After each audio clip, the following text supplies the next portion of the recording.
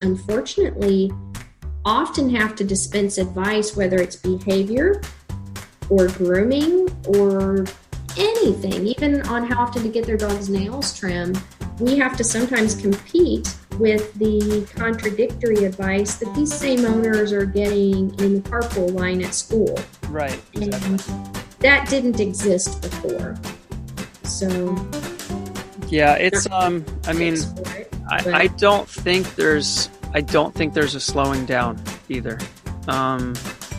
Obviously projections are what they are, but I'll give you a statistic, Ryan. This is a little terrifying. Yep. And it comes from the U.S. Bureau of Labor Statistics.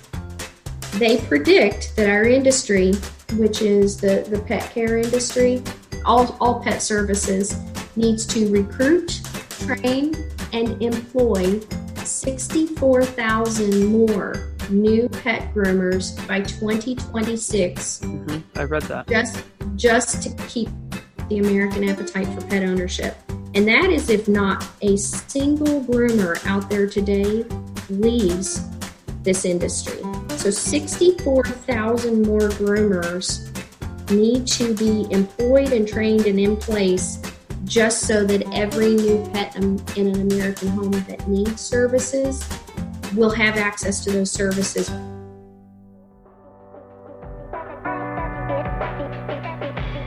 Hey, you found us. This is Grooming Unleashed, where we learn and talk about the ins and outs of the pet grooming industry. From pro groomers and salon owners to show hosts and dog handlers, we'll jump into the stressful and crazy stories of the day-to-day operations of the crazy world of grooming. I'm your host, Ryan Alvarez. Our podcast is sponsored by Loyalty Pet Products. Loyalty Pet Products provides quality grooming tools and accessories at an affordable price. From shears to stripping knives to smocks and hammocks, Loyalty Pet Products has an essential tool to fit your expectation and style. Use code UNLEASHED to save 10% today. Loyalty Pet Products, uniquely designed, beautifully priced.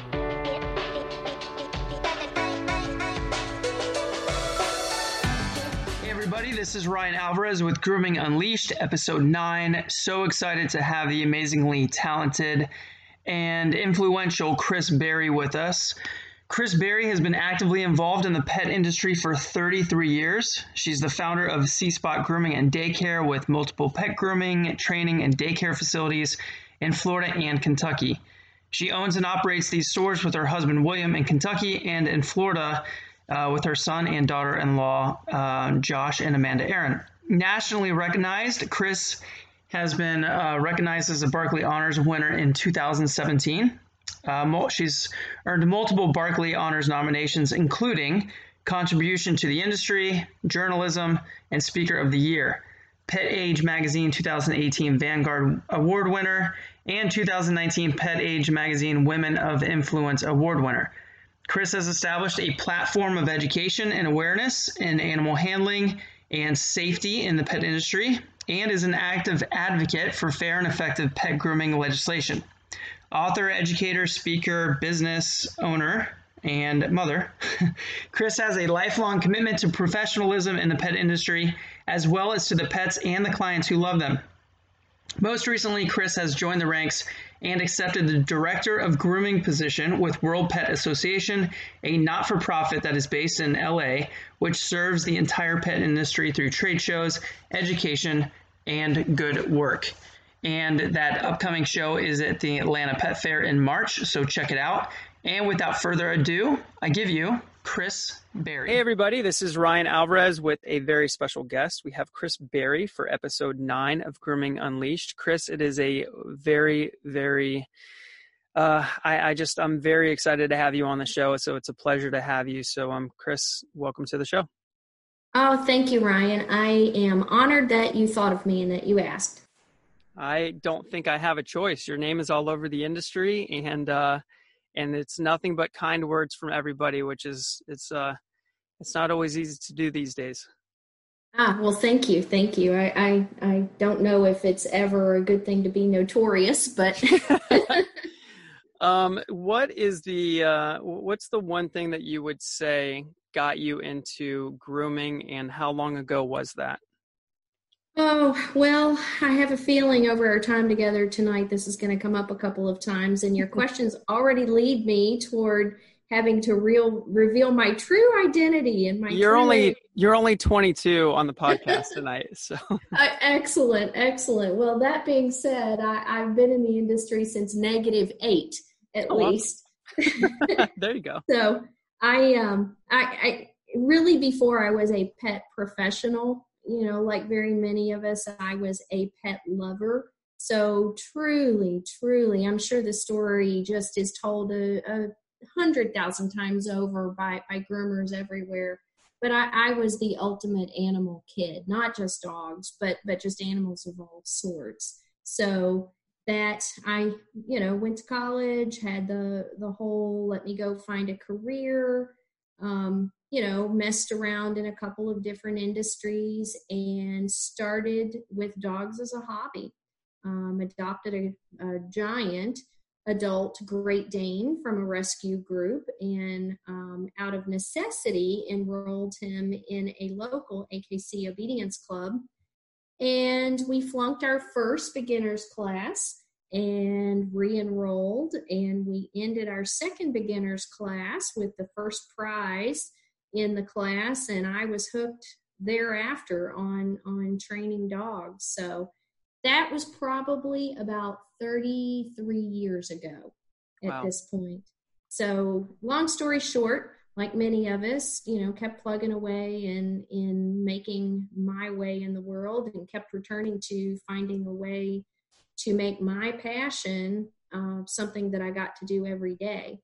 And I have been a self-employed pet professional now for 31 years. So the animal industry has been good to me. I have, lived through every phase of it, so to speak. And it all started with the rescue. It did. It all started with wanting to adopt a dog and really first dog of my adult life. Kids were babies and just it all started with the love of a dog. That's probably a book we could all write. Yeah, that's awesome. What do you enjoy? I know this is going to be very hard for you to answer like so early in the podcast, but what do you enjoy doing more? Do you enjoy training, handling, or grooming? Well, I need a moment to think about that. These days, but my husband and I, together with my son Josh, daughter-in-law Amanda, and then my daughter Brittany is very integral as well to our businesses, our grooming and daycare. Mm-hmm. We really are a village, and they very much hold the fort down, which allows me to take on bigger projects and some things in the industry that I'm passionate about. So now when I do get to put my scrubs on and step up to a grooming table, and those are great days for me. When I'm grooming every day, when I was grooming every day, my best days were the days where I got to train a dog or work with an owner. When I was training every day, I might have said it was meeting the owners and making those personal connections. So in reality, I can honestly say, Ryan, that I absolutely am still 3 decades in love with every single aspect of the pet industry and the pet service industry specifically. Right. Yeah, it's awesome. And there's no sign of you slowing down either. Well, I was going to say, every train has a stop at some point, but... they're still putting coal in your engine. You are not slowing down anytime soon. And we'll get to that too, because I know that you took over the, big portion of the Atlanta Pet Fair as far as the World Pet Association. So when you decided that you were going to be a dog groomer, what was that big obstacle that you were able to get over to start I'm gonna back up to a question you asked me, or in a roundabout way, and I'm gonna talk about really why and how I decided to be a dog groomer, because I am a behaviorist really by trade, and that's what I identify as. And I owned and operated boarding kennels for many, many years, a couple of decades out of this experience. And frankly, like many of us, I just started grooming out of necessity. Our groomer in our kennel could not keep up. And it started, with like many of us, it was just a legacy sort of an education as far as learning to bathe the dogs properly, then do the de-sheds. I did show dogs for years, so I had Shelties and Australian Shepherds, and then later German Shepherds. And today, show wire-haired Vizslas. So I moved to the wire coats in later years out of the herding breeds. But, really just through learning on my own dogs, I became a dog groomer out of necessity of keeping up with the client's needs. Like every groomer, when I think about the very first little groom that I did all alone, without guidance from my personal mentor and teacher, I would be so embarrassed if a picture existed today of that groom. Well, I happen to have that picture. No, I'm just kidding. Thankfully, this is a podcast. We put up a YouTube video, so I don't know. Maybe I'll ask your daughter-in-law, Amanda, and see if she can dig one up. Oh, wow. So, that said, I became a groomer out of being a business owner and meeting a need that my clients had. And through the years with the boarding kennels and doing the training, grooming is where I returned to, frankly, because of the artistic expression. My brain is always going, and, no day in a grooming shop is ever like another. Every day is a new day. Right. Yeah, that's something that, for those of you who know, I'm a full-time teacher, and it's the same exact thing. That's one of the things that I love about it, is no 2 days are exactly the same. And you hit the nail on the head.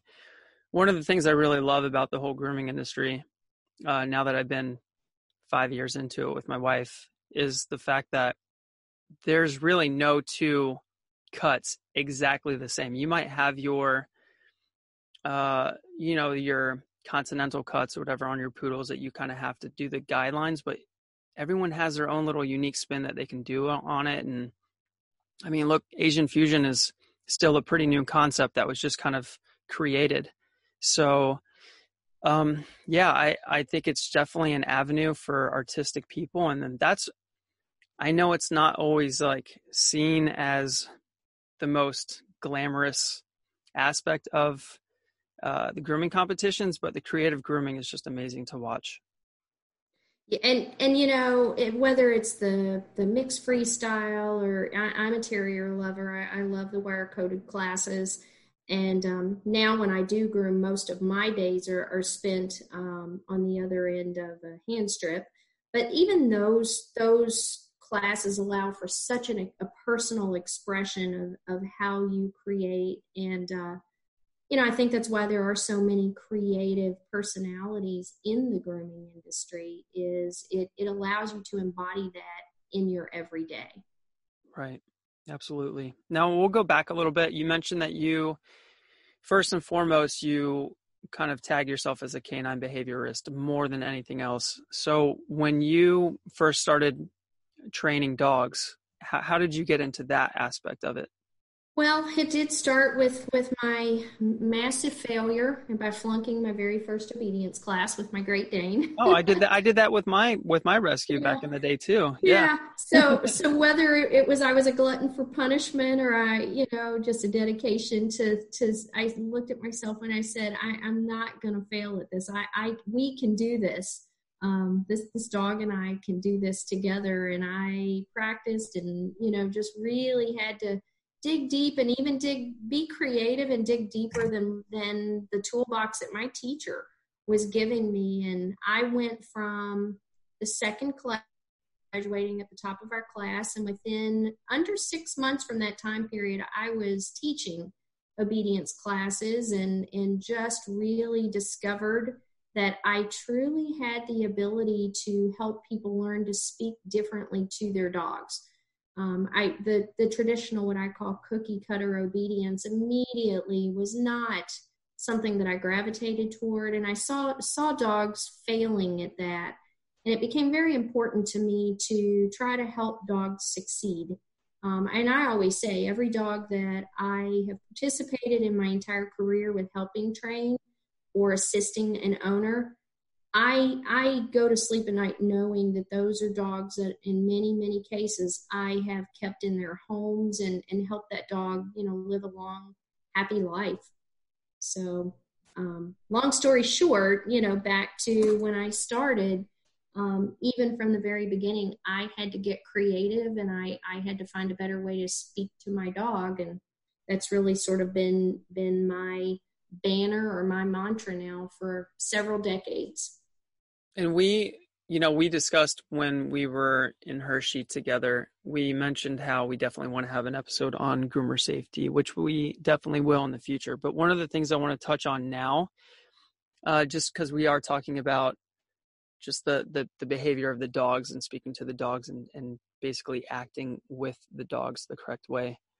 How much of a factor would you say that groomer safety is in terms of knowing how to handle the dogs on the table?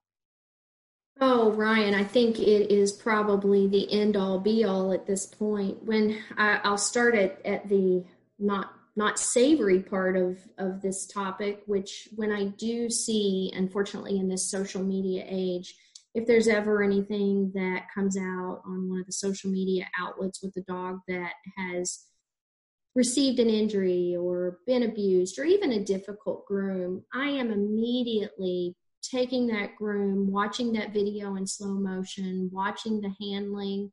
And it is my personal belief that so many of these cases end up being either tragedy or not a positive outcome, simply because there is a moment where the groomer could have said, this animal exceeds my skill set, it is not safe for me or the animal.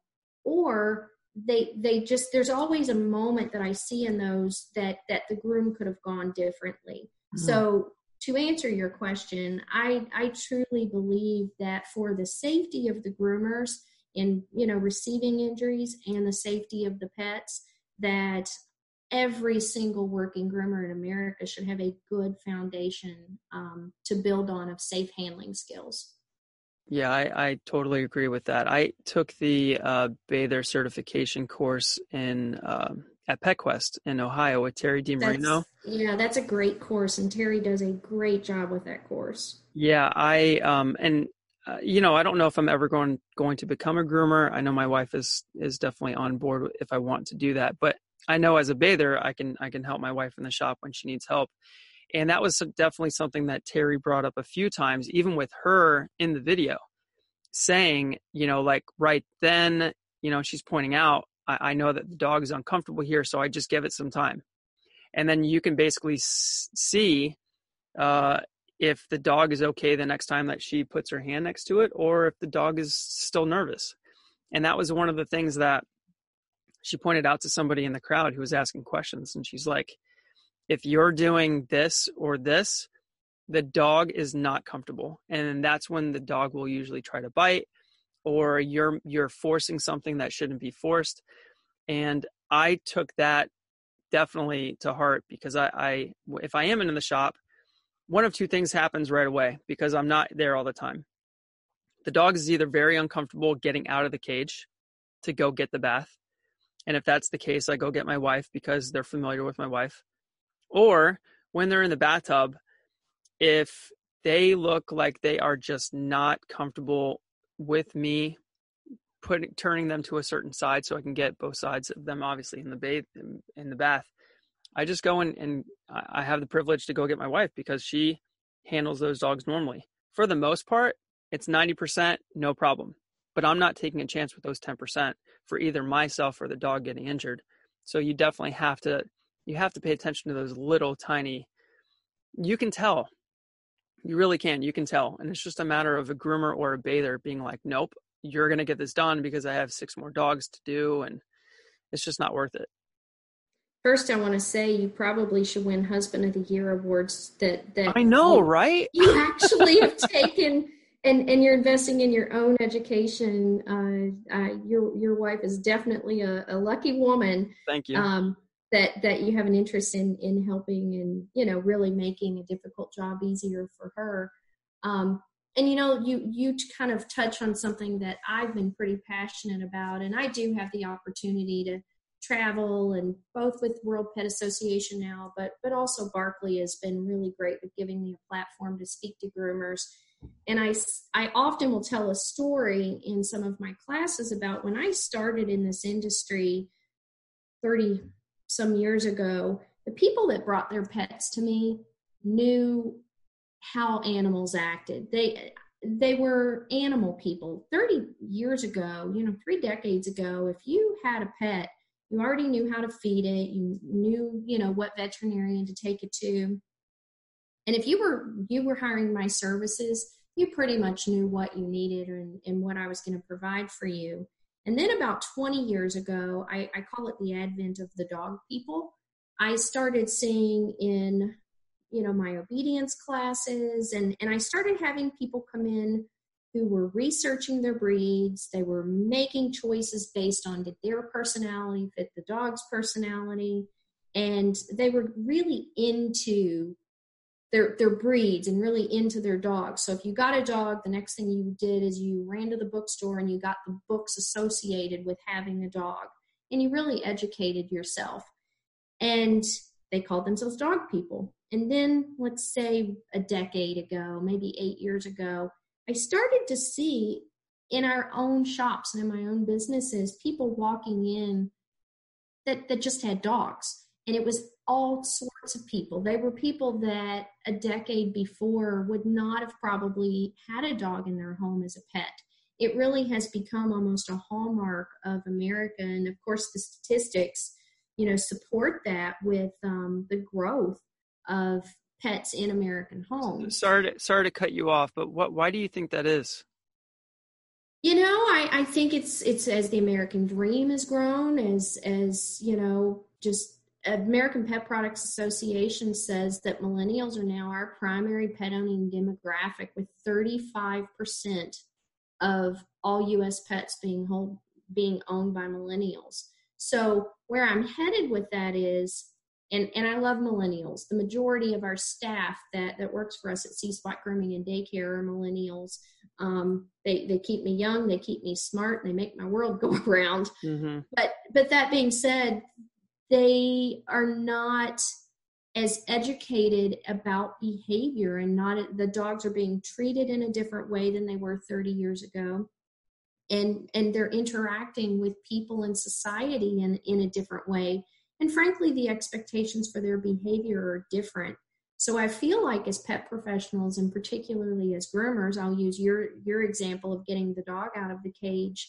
I just feel like that there is a disconnect sometimes between the owners and the pets and the pet service providers. I can't tell you how many times that's happened to me, and I've had to step out to the lobby and let an owner know we had some difficulty during the service. And every groomer here will probably roll their eyes or, you know, give me a yes, a preach to the choir moment of it happens every day, and the owners are shocked that their pet was maybe not a willing participant in the grooming service. So, you know, I recently wrote some articles for Groomer to Groomer magazine called Crisis in the Grooming Industry.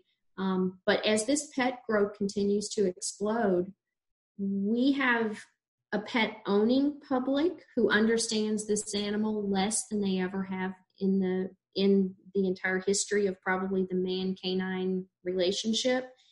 And we have a pet servicing public who is coming from much of that subset of the people who are servicing pets today were raised in this new society of pets, you know, kind of just being our good buddies and part of our family. So I, as a dog lover, am seeing what I call just some serious I don't know, maybe the need to make sure that the human canine relationship stays on the right track, because I don't want to see the animal misunderstood. Right. And I might catch some flack for this, but here's my theory. I'd love to hear it. Well, so I grew up where I had one dog. And then when she passed away, we would wait for a while and then we would get another dog, and it was always one. Well, then when I was with my ex-fiance, we'd rescued one dog, and then of course, you feel kind of bad because maybe you're working a bit more, because let's be honest, back in the day, both of the couple, both the man and woman weren't working as much together. One was usually at the house, and that's just the way it was. Well, when both of you are working, you want to get the other dog a little bit more company. So one dog became more of two or three. And, fast forward to now where my wife, she shows dogs, she grooms dogs, she breeds dogs. So we have 7. I have my 2 rescues that I had when we first met. And then of course we have a puppy from a litter. We have our 3 dogs that we breed out, and they're all health tested and everything. We do everything by the book.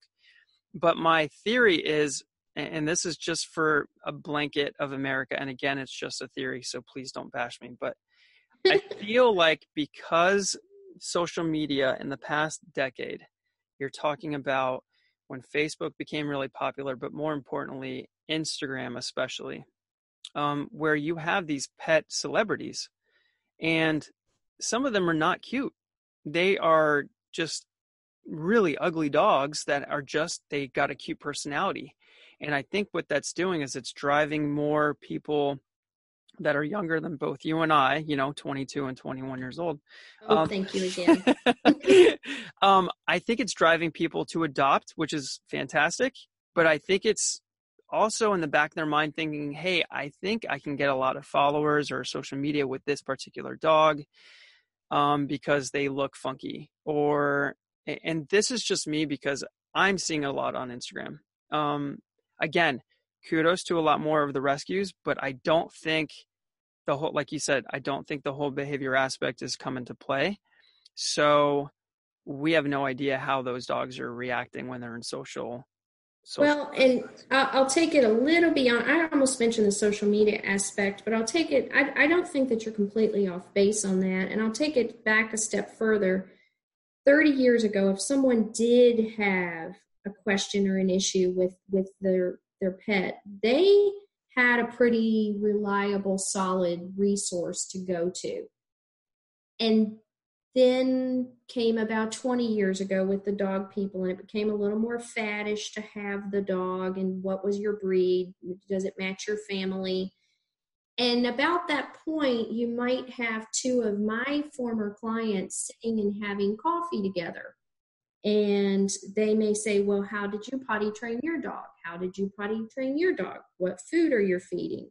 And suddenly people started to rely on what I would call not the traditional resources to get their information about how to care for their pet. Mm-hmm. And whether that is aligned with that's what those 2 proverbial clients sitting over coffee, they might have discussed how they were raising their children. Might have discussed, oh, my child got a B in school. What would you do? What would you do? And at the same time, over their coffee, then suddenly it became, well, I have this breed of dog, and these are what I'm going through, rather than relying on trusted, reliable, tried and true, experienced pet professionals. So again, I'm sure every groomer listening to this can relate to that moment when a client walks in and says, well, my friend's doodle got this haircut, and therefore I want this haircut. Not to mention the dogs have different genetics, different, coat types, different maintenance schedules, different amount of investment of time from their owners. But because it became coffee talk, or now let's call our coffee talk social media talk, it became, I think, customary to get your advice not from a professional. So I think a lot of us groomers, unfortunately, often have to dispense advice, whether it's behavior or grooming or anything, even on how often to get their dog's nails trimmed. We have to sometimes compete with the contradictory advice that these same owners are getting in the carpool line at school. Right, exactly. And that didn't exist before. So yeah, it's I mean, for it, I don't think there's a slowing down either. I mean, obviously projections are what they are, but I'll give you a statistic, Ryan. This is a little terrifying, yep. and it comes from the U.S. Bureau of Labor Statistics.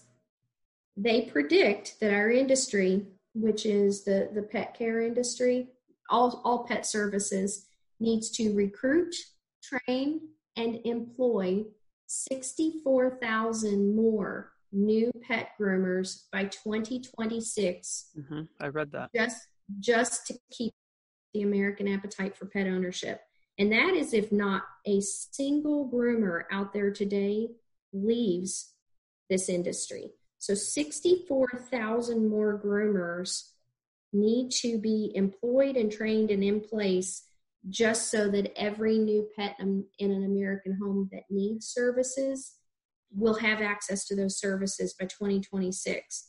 Personally, I'm watching the calendar turn every day as we, before very long, are going to be in 2020, wondering how in the world we are going to find, train, and viably employ that many people in an industry which requires the caretaking of a live animal that is also a species that we don't understand completely. So, yeah. And let's not forget the fact that it's probably coming right around the corner that everything's going to be mandated to be certified. So, which is a good thing. It's a good thing. So, the statistics that you just said, I definitely read, and of course, being in the industry, you're excited because you're like, okay, that's more customers, that's more opportunity, but it's really scary when you have a shortage. Then you got a big problem. You have dogs that aren't cared for, you have groomers that aren't trained properly. And then all of a sudden you start to go backwards as an industry. And I have mixed emotions. And I'm always think of everything from a business standpoint. I have been self-employed in the industry until recently for many, many years. And my first thought process is, yay, we all just got a raise. yeah. But then immediately the reality of what you just said does set in. And I think as an industry on a much larger scale, we have to really start to batten the hatches and provide for the education, the safe handling, and really the employment of this many new providers. Because every pet does deserve a safe, reliable, service, whether it's boarding, training, grooming, whatever the pet service is. Every single pet deserves to experience, quality, safe service. Absolutely. And that goes back to us all being animal lovers in the first place. Correct. So I'm going to have a very tough question squeezed in right now. Hey, you told me this would be painless. Well, I lied. Okay, so, and right after this, we'll get into the books that you have written. But so I'm going to give you a list of 7 nouns, and you're going to have to pick the one that is the most difficult. So you have author, mother, educator, owner, speaker, groomer, handler. Which one is the most difficult in your opinion in your 30 plus years in the industry? So we have author, mother, educator, owner, speaker, groomer, and handler. Oh, this is so hard. Well, I'm going to be frank. The most difficult is also the one that gives me the most pride. And whether those two things, you can pay for my therapy later to decide. I already know your answer now. Yeah, it's got to be mother because I've grown in this industry. I raised a family while being employed in this industry. My children were truly raised right alongside me, in the boarding kennel, and attended obedience classes. And, I am, one of my proudest things in life is that them plus my daughter-in-law, Amanda, are all career pet service professionals now and very, very successful at it. Every one of them in their own right is amazing in both the knowledge and truly the passion and the character. If I could say that that's my proudest thing, it really is. But it's also been extremely difficult to balance and achieve that. And I will say that they, as well as my husband, challenge me every single day to really live my passion and do it well. Right. Well, that's kind of the answer that I thought that you would pick. And that's why I threw that in there. You have the non-pet industry one that's the most difficult, because it's just not an easy task. And I see it firsthand. Jazair had to take the 2 kids to work for a whole year. We had a little area at the shop before we took them to daycare. And I can't even imagine having to groom all day and your kids are wanting a snack, or they need to be changed, or it's nap time, or they're yelling and you're with a client. So, honey, if you're listening, you get wife of the year if I get husband of the year.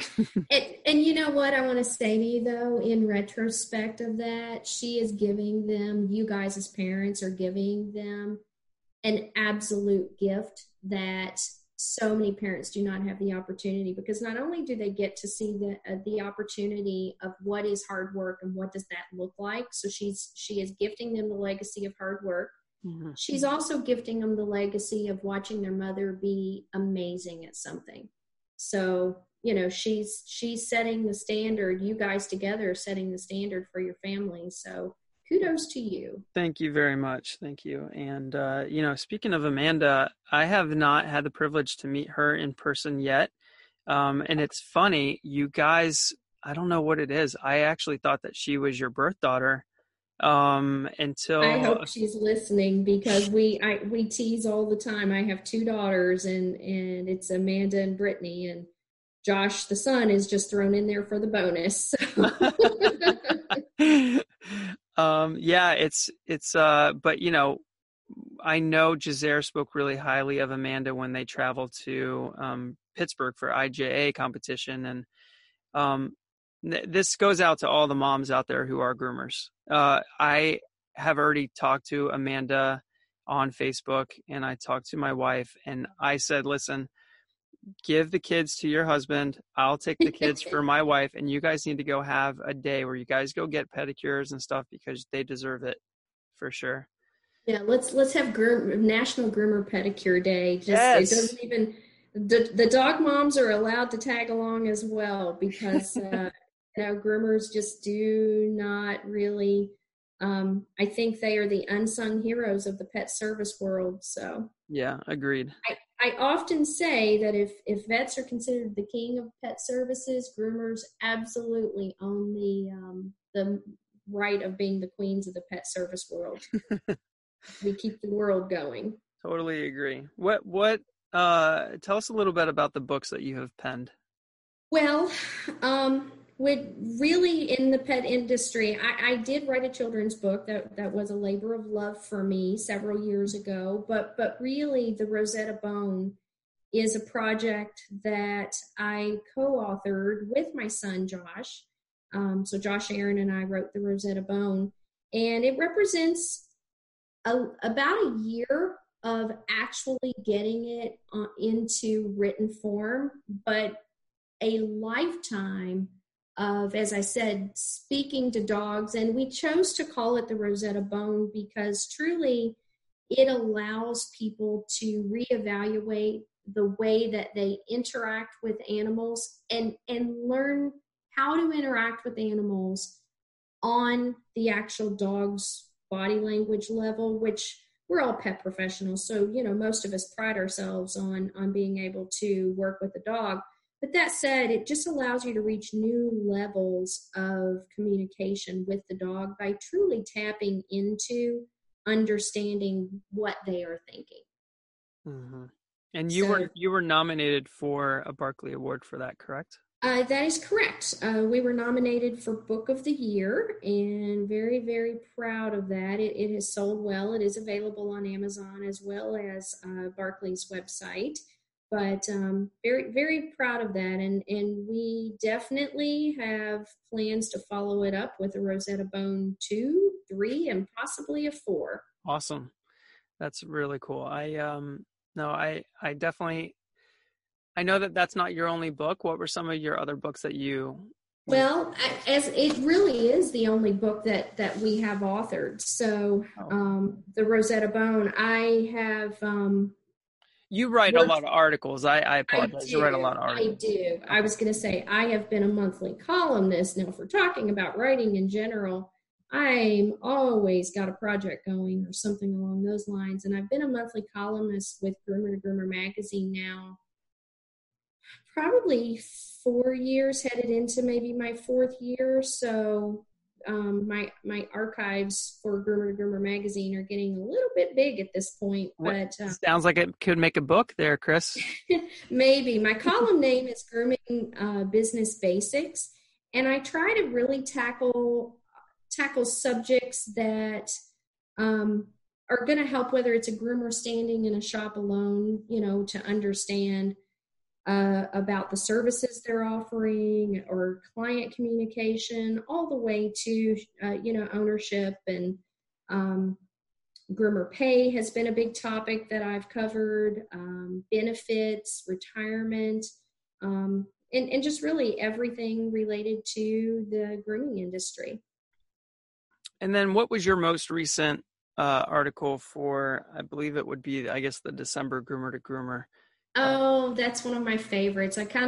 It's a little shorter than usual, but I actually just did the 12 days of grooming. Mm-hmm. And I called it the 12 days of groomer giving.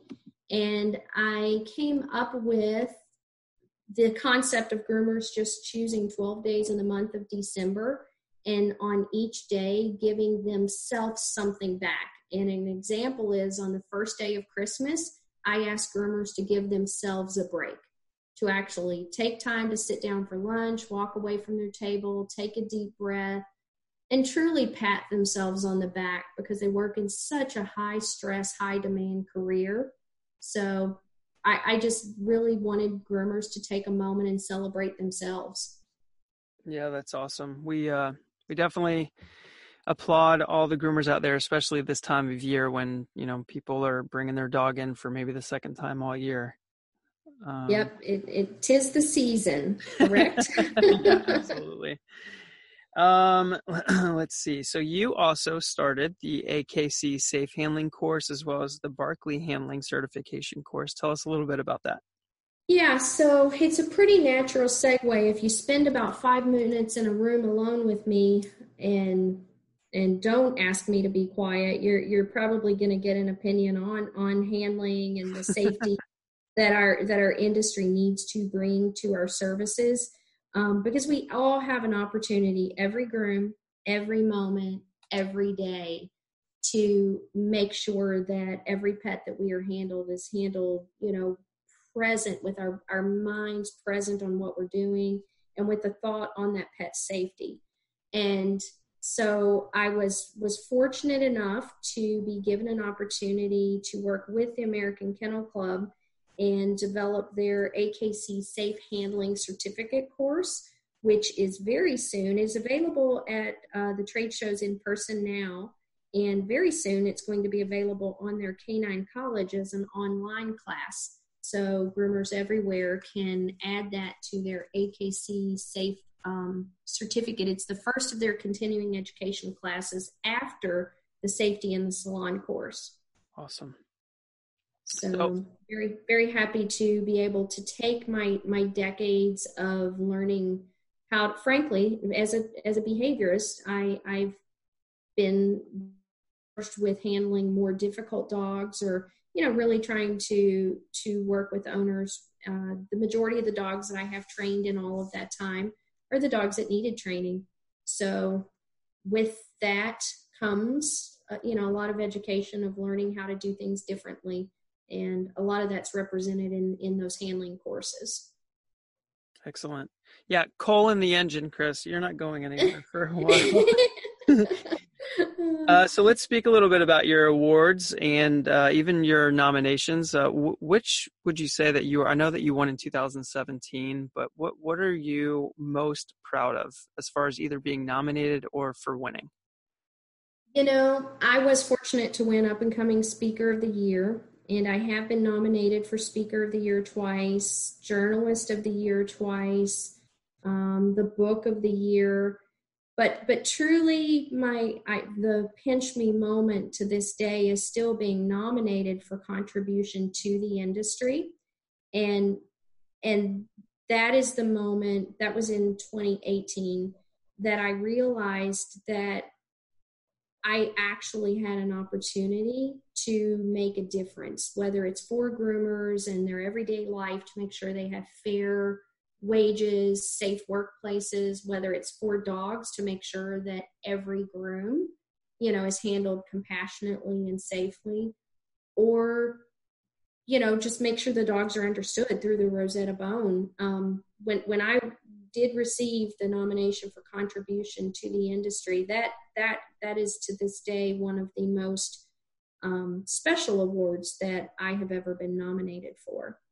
Well, you are truly making a positive impact in the industry, so I want to thank you for that. Who would you say, either past or present, is an idol that you look up to in the industry? There's a big list of there. I'll list really some of those in a moment, but I'll share a pinch me moment. I recently had an opportunity to have a call with Sam Cole, talking about some of the issues in the grooming industry and legislation and just some necessary changes that everybody is looking toward in the future. And it was a lovely phone call, and Sam is wonderful. And we laughed and talked, and we bounced ideas off of each other.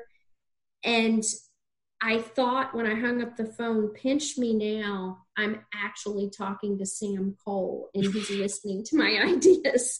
So I'm super, that was my pinch me now moment. But, we live in a time right now where there are living, walking icons Legends. and Yep. idols. I mean, from Suzeko to Olga, Riza, all of these people are absolutely so talented and so willing to share that talent with every single person that they meet. Mm-hmm. I cannot imagine a better time for the industry to be going through this growth, because we just really have access to people that are selfless with the knowledge that they're willing to give. Well, I have a quick story to share with you. So, in Hershey, I had just started, I'm even trying to remember. I might have had my very first episode of Grooming Unleashed right around there. And so I watched the awards on the Groomer TV that night. And so I saw that Sam won the Achievement Award, Lifetime Achievement Award or whatever it was originally called. And ignorant me, and I told you before we went live, I said, this is a benefit of me doing the interviews, because I am asking these general questions that some people are a little afraid to ask because they don't want to come across as, unintelligent or whatever. So let me take the brunt of that. And once again, you're a great husband. That's. Well, thanks. I actually I went to the Barkley counter and I saw him there, and now I'm talking about Sam Cole. And yes. I was like, let me go ahead and ask this sweet young man a little bit about his history and everything. And we talked for about 45 minutes. Now, granted, I went to the Barkley counter because I was supposed to do a live thing for Groom Source at the time. So I was late for that because I just really didn't want to stop talking to Mr. Cole. And I mentioned the podcast and everything. And I don't know what it was, but if you ever have a chance to talk to Sam, he just has these like, they're youthful eyes. I can't explain it. He has this joy in his eyes that when he's so passionate about what he's talking about, you don't want to let him go. So I definitely know what you're talking about. But again, to me, he was just a normal person because I'm not someone that's deep in the industry. I may be in 20, 30 years from now, but for right now, he was somebody who I really just enjoyed having a conversation with. And I plan on trying to get him onto the show. And I don't know what it was, but when I talked about the podcast, it was like he was like a 15-year-old boy. He was so excited to hear about that. So yeah, you have great taste in guests. Well, I'm talking to one right now, so that's a definite truth. What would you say are some of the Thank you. What are some of the best resources that you yourself have used to further your career, such as a book, a video, podcast, seminar? I will say the trade show education, and I know we're going to talk about Atlanta Pet Fair in just a moment and Super Zoo, but the trade show education is truly an unheralded, untapped amount of information. You can literally go to any of the trade shows today and come away with so much information. I tell the people that come to my classes, at least go home from every class and try to implement 2 relevant items. It's just mind-boggling the amount of information walking around the trade shows that you can get in those classes. That being said, there are great publications available, and I'm going to kind of go back to my roots here a little bit, in that just the animal itself, the dogs themselves teach us everything we want to know. We can go and we can, listen to podcasts, and we can have our favorite educators and have our favorite shows. But at the end of the day, sitting in the quiet with just you and the dog in whichever discipline, whether you're a dog trainer, whether you are a groomer, whether it's fluffing your own poodle, whether it's scissoring, a style, just truly spending the time, the long hours and the quiet hours, alone with the dog. That's what we all do it for. And that to me is where the greatest inspiration is found. Put me in a room alone with the dog and I have the best ideas ever. Yeah, it's funny. They don't argue back with you. It's great. No, they always love my ideas. My dog is my biggest fan. Hey, look, it's kept you in the industry for a very long time. So they are giving you sound advice. I suppose so. I've got a good one right now. So imagine that you're a new groomer.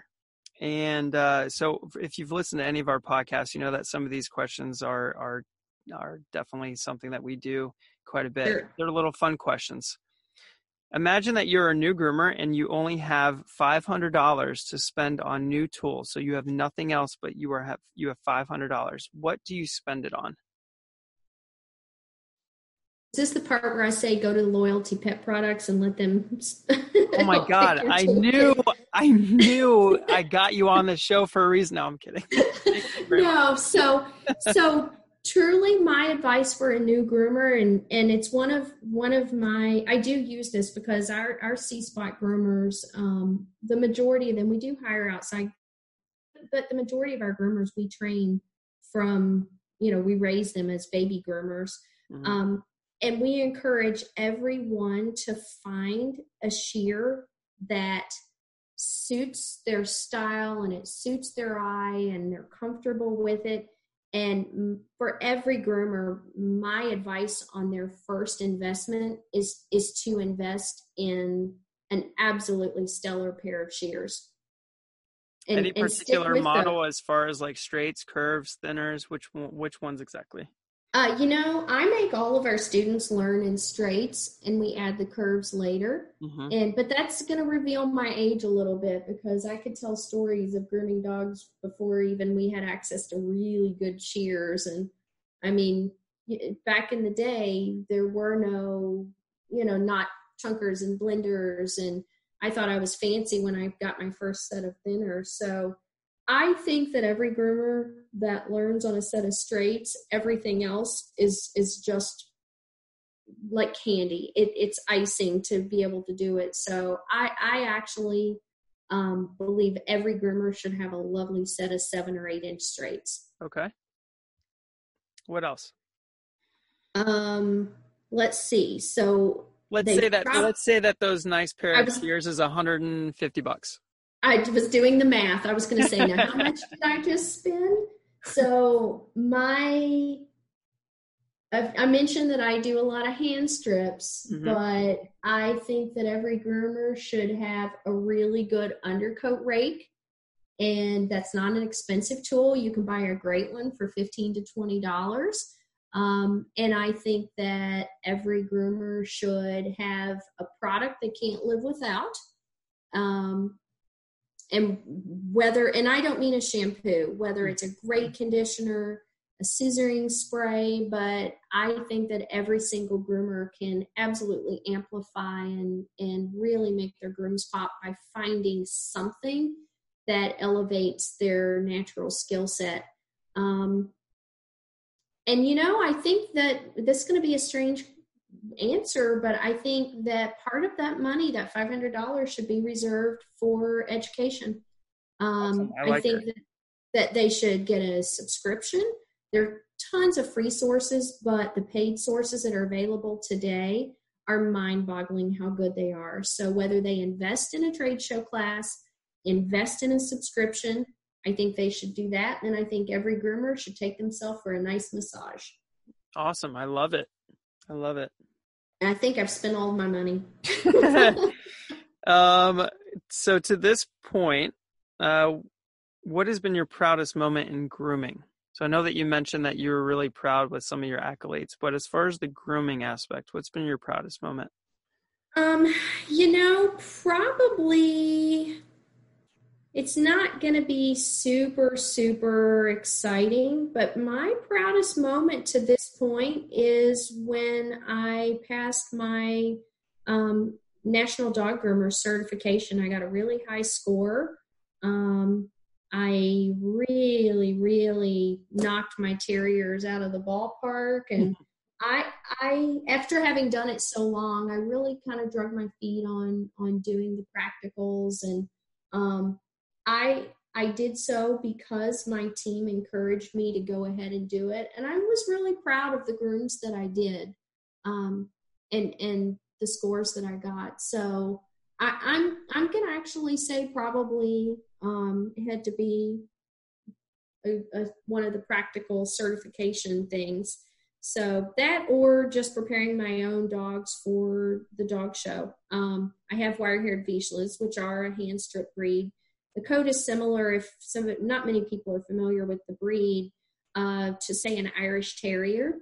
And just frankly, the old saying about the cobbler's children, need shoes. Always the groomer's dogs need grooming. And being able to maintain my own dog's wire coats so that they stay in good wire and can compete. And, they really are good breed ambassadors and always are pulled and have beautiful coats. That gives me pride. I take pride in my own dogs.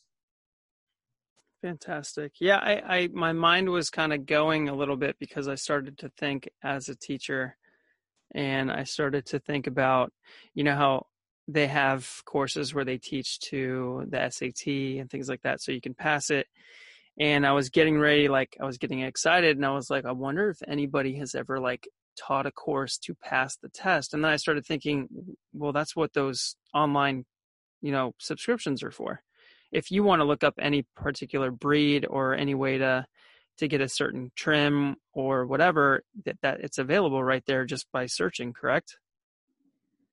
Yeah, in most cases. And, then it comes down to, I like to use the word, I used this recently and someone questioned me on it, of legacy groomers. Ultimately, whether a groomer learns in an academy or goes through a school, we all still come out into a grooming shop and get knee deep in the trenches and truly still are learning to do what we do and learning to create by just doing it with our own hands. It's what we're making. So that being said, for everyone that is, preparing and doing any kind of a practical, there are the hours and hours and hours of just practice on your own and learning to take the education that you pick up cerebrally and turn it into your own handiwork.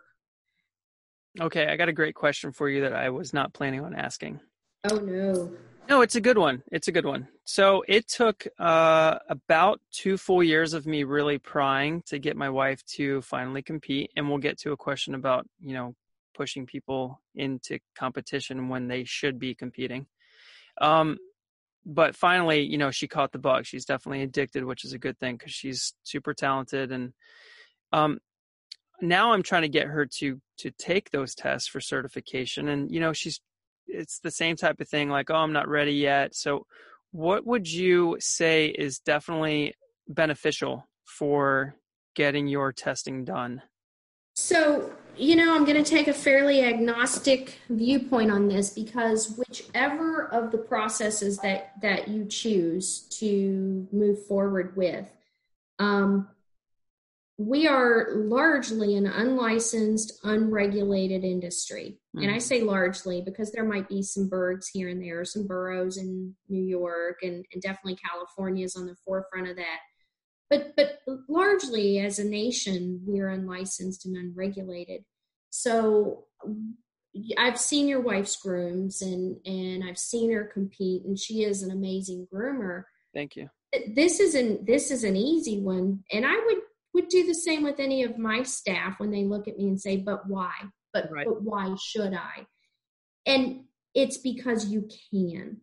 In an unlicensed, unregulated world, the fact that you can do it and do it well and separate yourself and really elevate yourself, any elevation of a groomer is an elevation of the industry, even if it's one man at a time and one step at a time. So it's a fairly simple answer, but it really is because you can.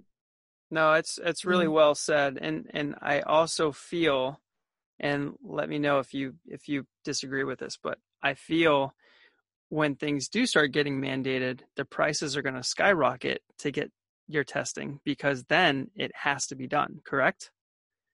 It's hard to say. I think every state, we do live in the United States of America, and I think we're a long way off from any federal. I don't foresee anything federal coming, although we did recently have animal cruelty is now a felony. Felon, yep.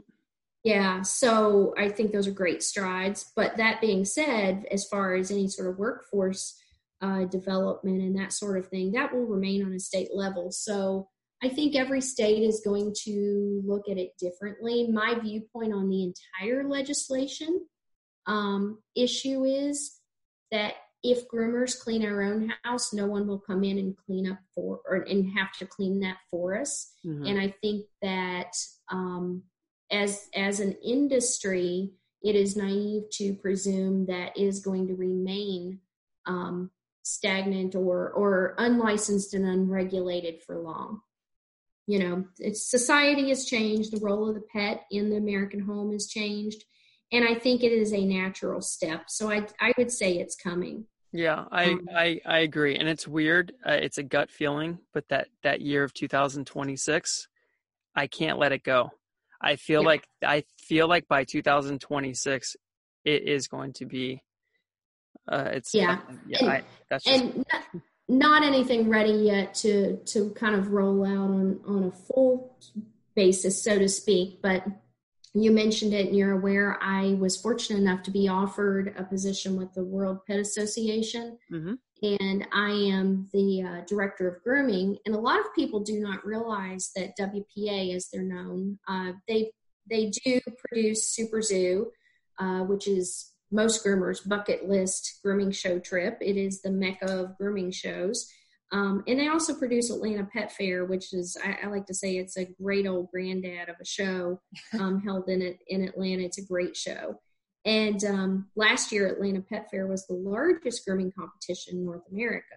So that being said, that's what WPA is known for. But a lot of people do not realize that it is a not-for-profit, and that organization is dedicated to people and the pets that serve them, and everything from pet retailers. But they also have taken a great interest in groomers and what the industry needs. And WPA is taking a really good look at how to help bring the grooming industry together on some of these fronts.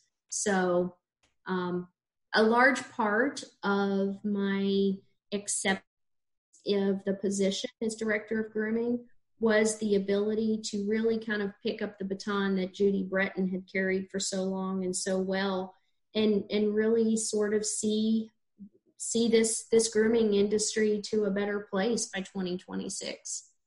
Right. So WPA being a not-for-profit definitely has their heart and their soul, and the board is absolutely committed to all of the groomer causes.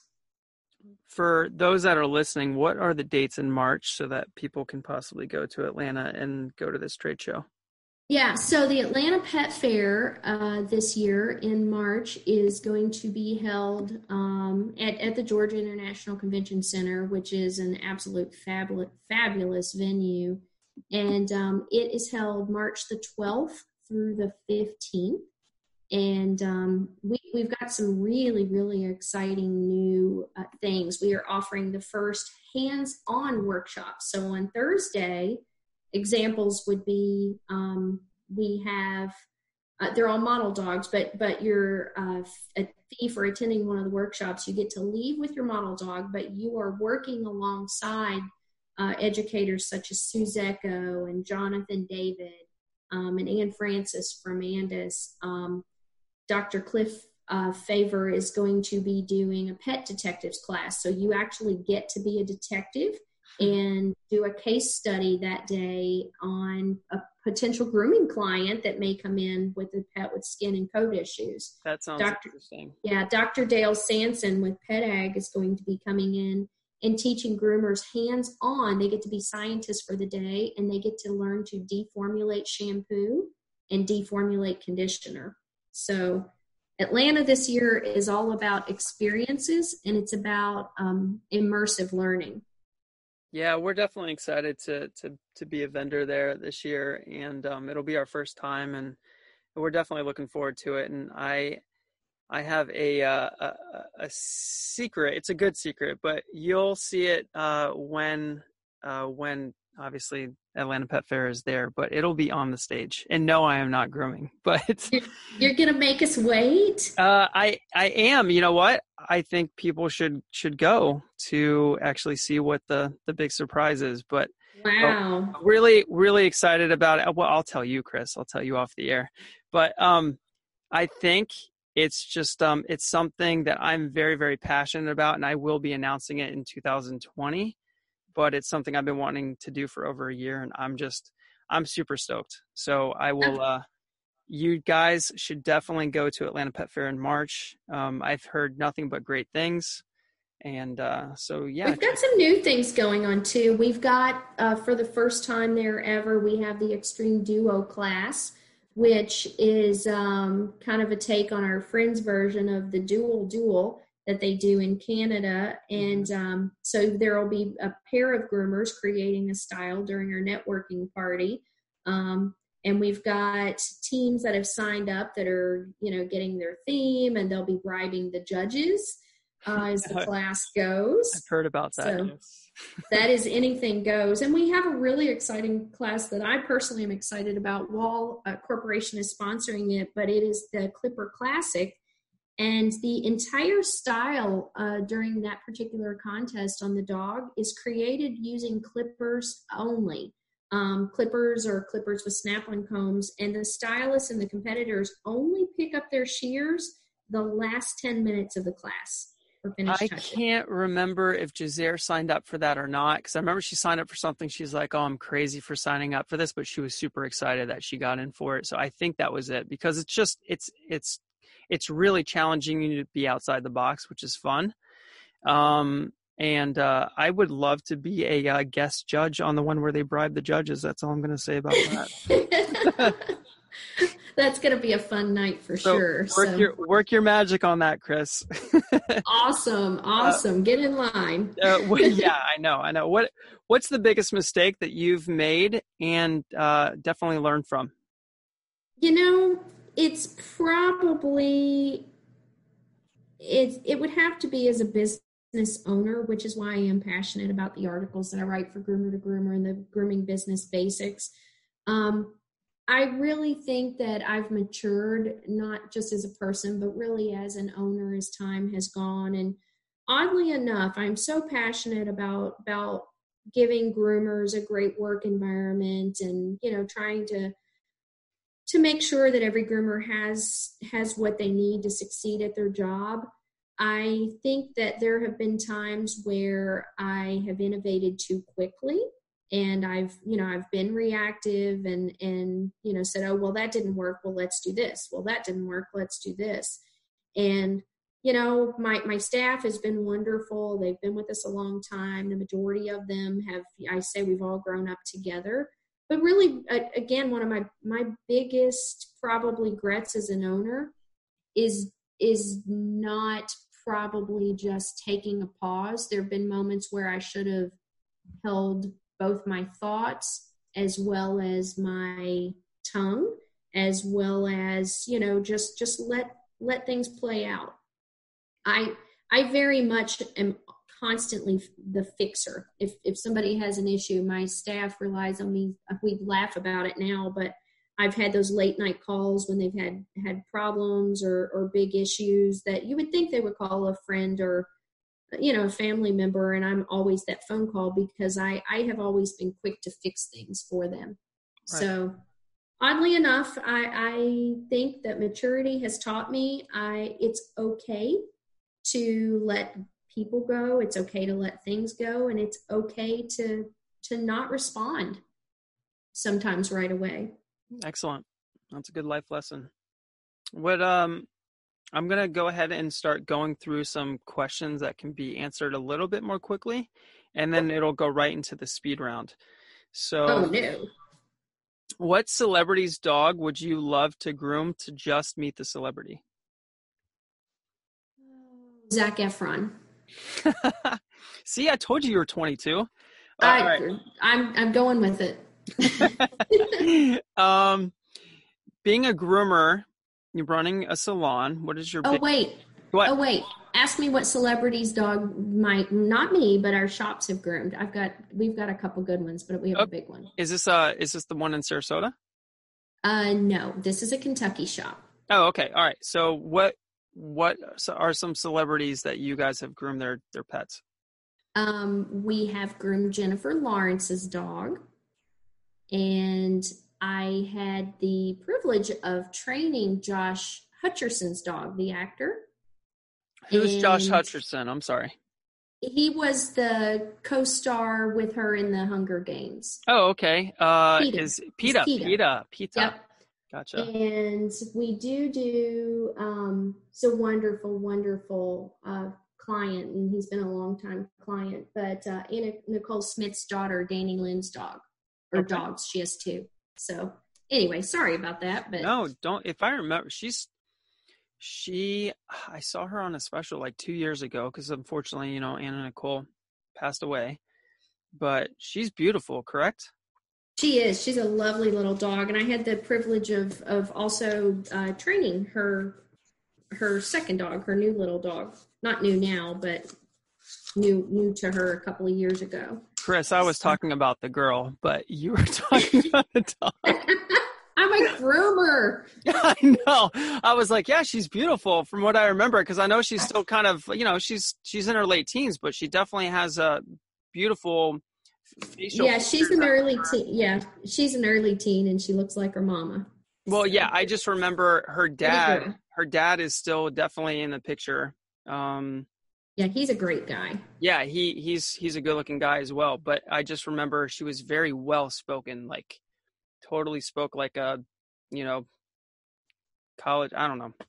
Anyways, but of course you went right to the dog. Being I don't know if I already asked you about your biggest pet peeve. What is your biggest pet peeve that you have being a shop owner? I can't. Okay, moving on. No, people telling me I can't.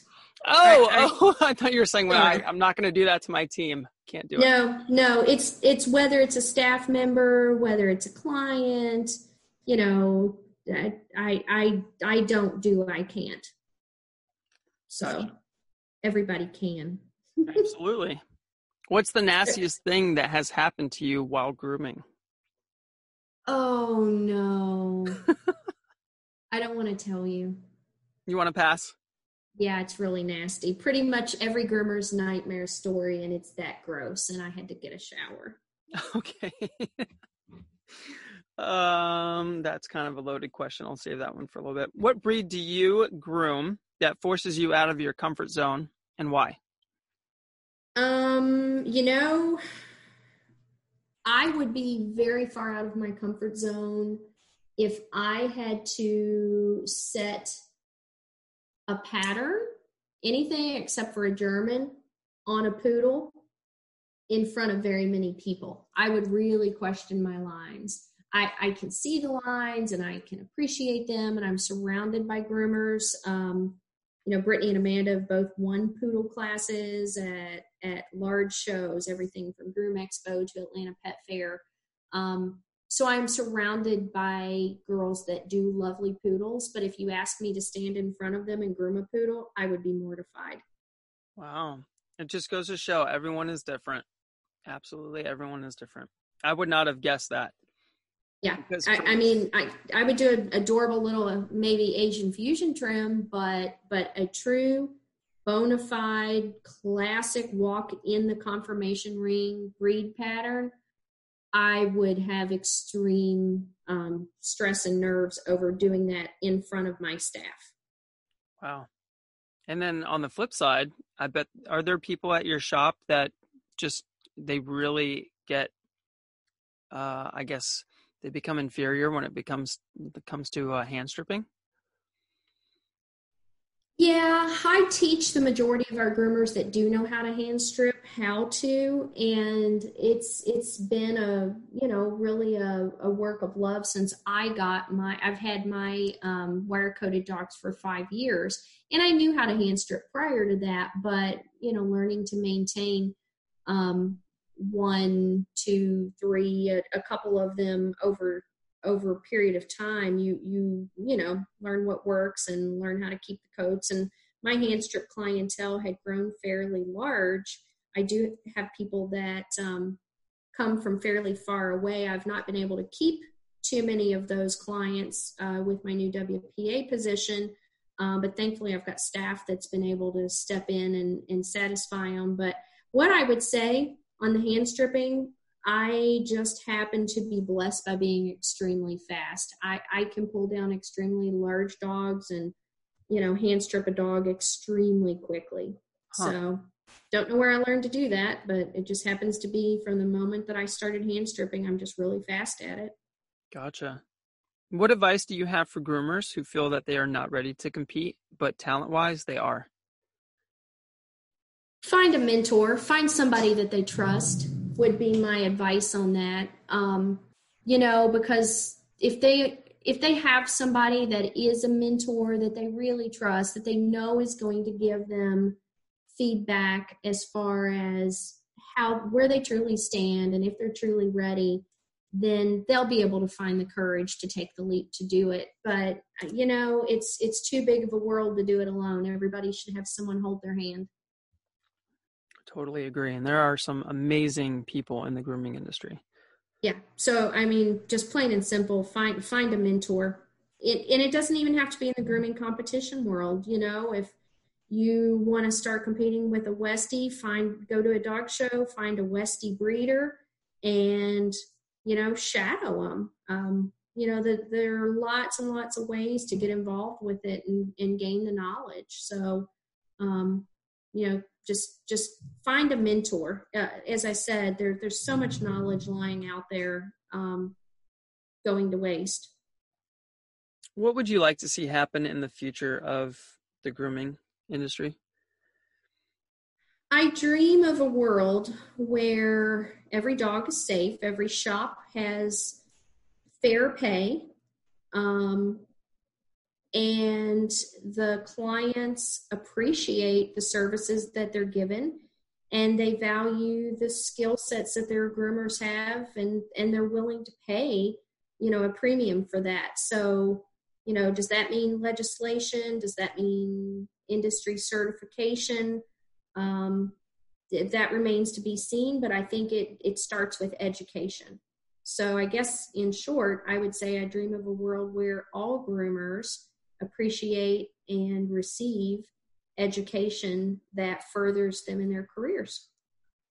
Excellent. And then what would you like to see happen in the future of showing? As in the grooming competitions? No, sorry, like showing competitively, Just in general. So I celebrate the purebred dog. I celebrate the mixed breed dog. I celebrate, really all dogs because to me, their brains are the same. That being said, I do appreciate the commitment that has gone into developing the breeds that we have today. And I appreciate the, I guess what I would say is that the type and the dependability that is offered by the purebred dog. So that being said, I would love to see the show world in general see revived excitement, more accessible dog shows and more family friendly. I think both the grooming competition world and the dog show world could use an injection of family friendly. Okay, excellent. Are you ready for our speed round? Yeah. All right, here we go. Favorite color? Green. Favorite TV show growing up? Speed Racer. Favorite grooming show? Well, Super Zoo, but I should say Atlanta Pet Fair because it's in March. Okay, there you go. Your favorite inspirational quote?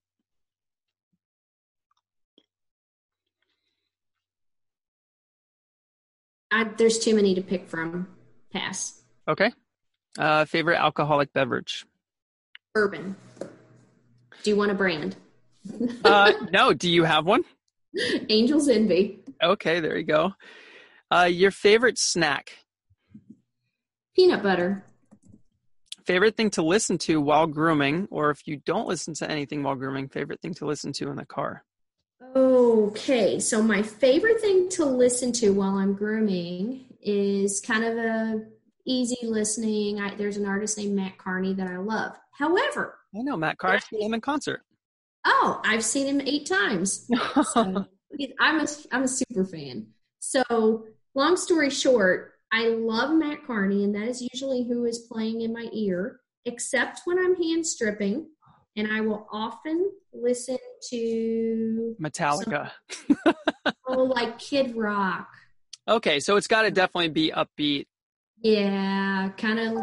Yeah, that's why you do it so fast. It may be. That's a dirty little secret that if I'm hand stripping, Kid Rock's probably in my ear. What is your favorite dirty word that happens to be innocent? Poop. Poop. And then what is your favorite lunch on your grooming days? Well, for years it was no lunch. Mm-hmm. And we now advocate a hands-off policy that all groomers need to take me time and build it into their day. I love it. So that being said, it's kind of boring, but it's peanut butter and jelly. Hey, it's something, right? That's my favorite lunch. So you made it through the speed round. Congratulations. And we're about to wrap it up. So I guess just finally, what is next for Chris Berry, and where can people reach out to you? Well, I would say in a state of transition. I've only been with WPA for about 90 days, and it is the first time in 3 decades that I have worked for someone who is not myself. And a shout out to them. They're amazing. They are absolutely running with my vision and my passion to bring the things that I hope to bring to the grooming industry. So you will find me pretty much speaking at a show somewhere. I do still tend to or intend to speak at the shows this year. So if you find me at a show, just come up and grab me, and we can talk and walk and shop and do all of the things that we do at trade shows.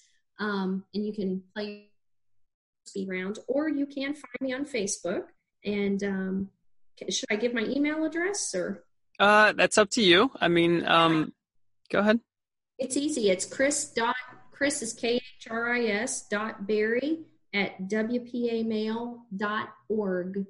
So I would love to hear from anyone who has any ideas about how to make the grooming world any better. And you can find me on Facebook too.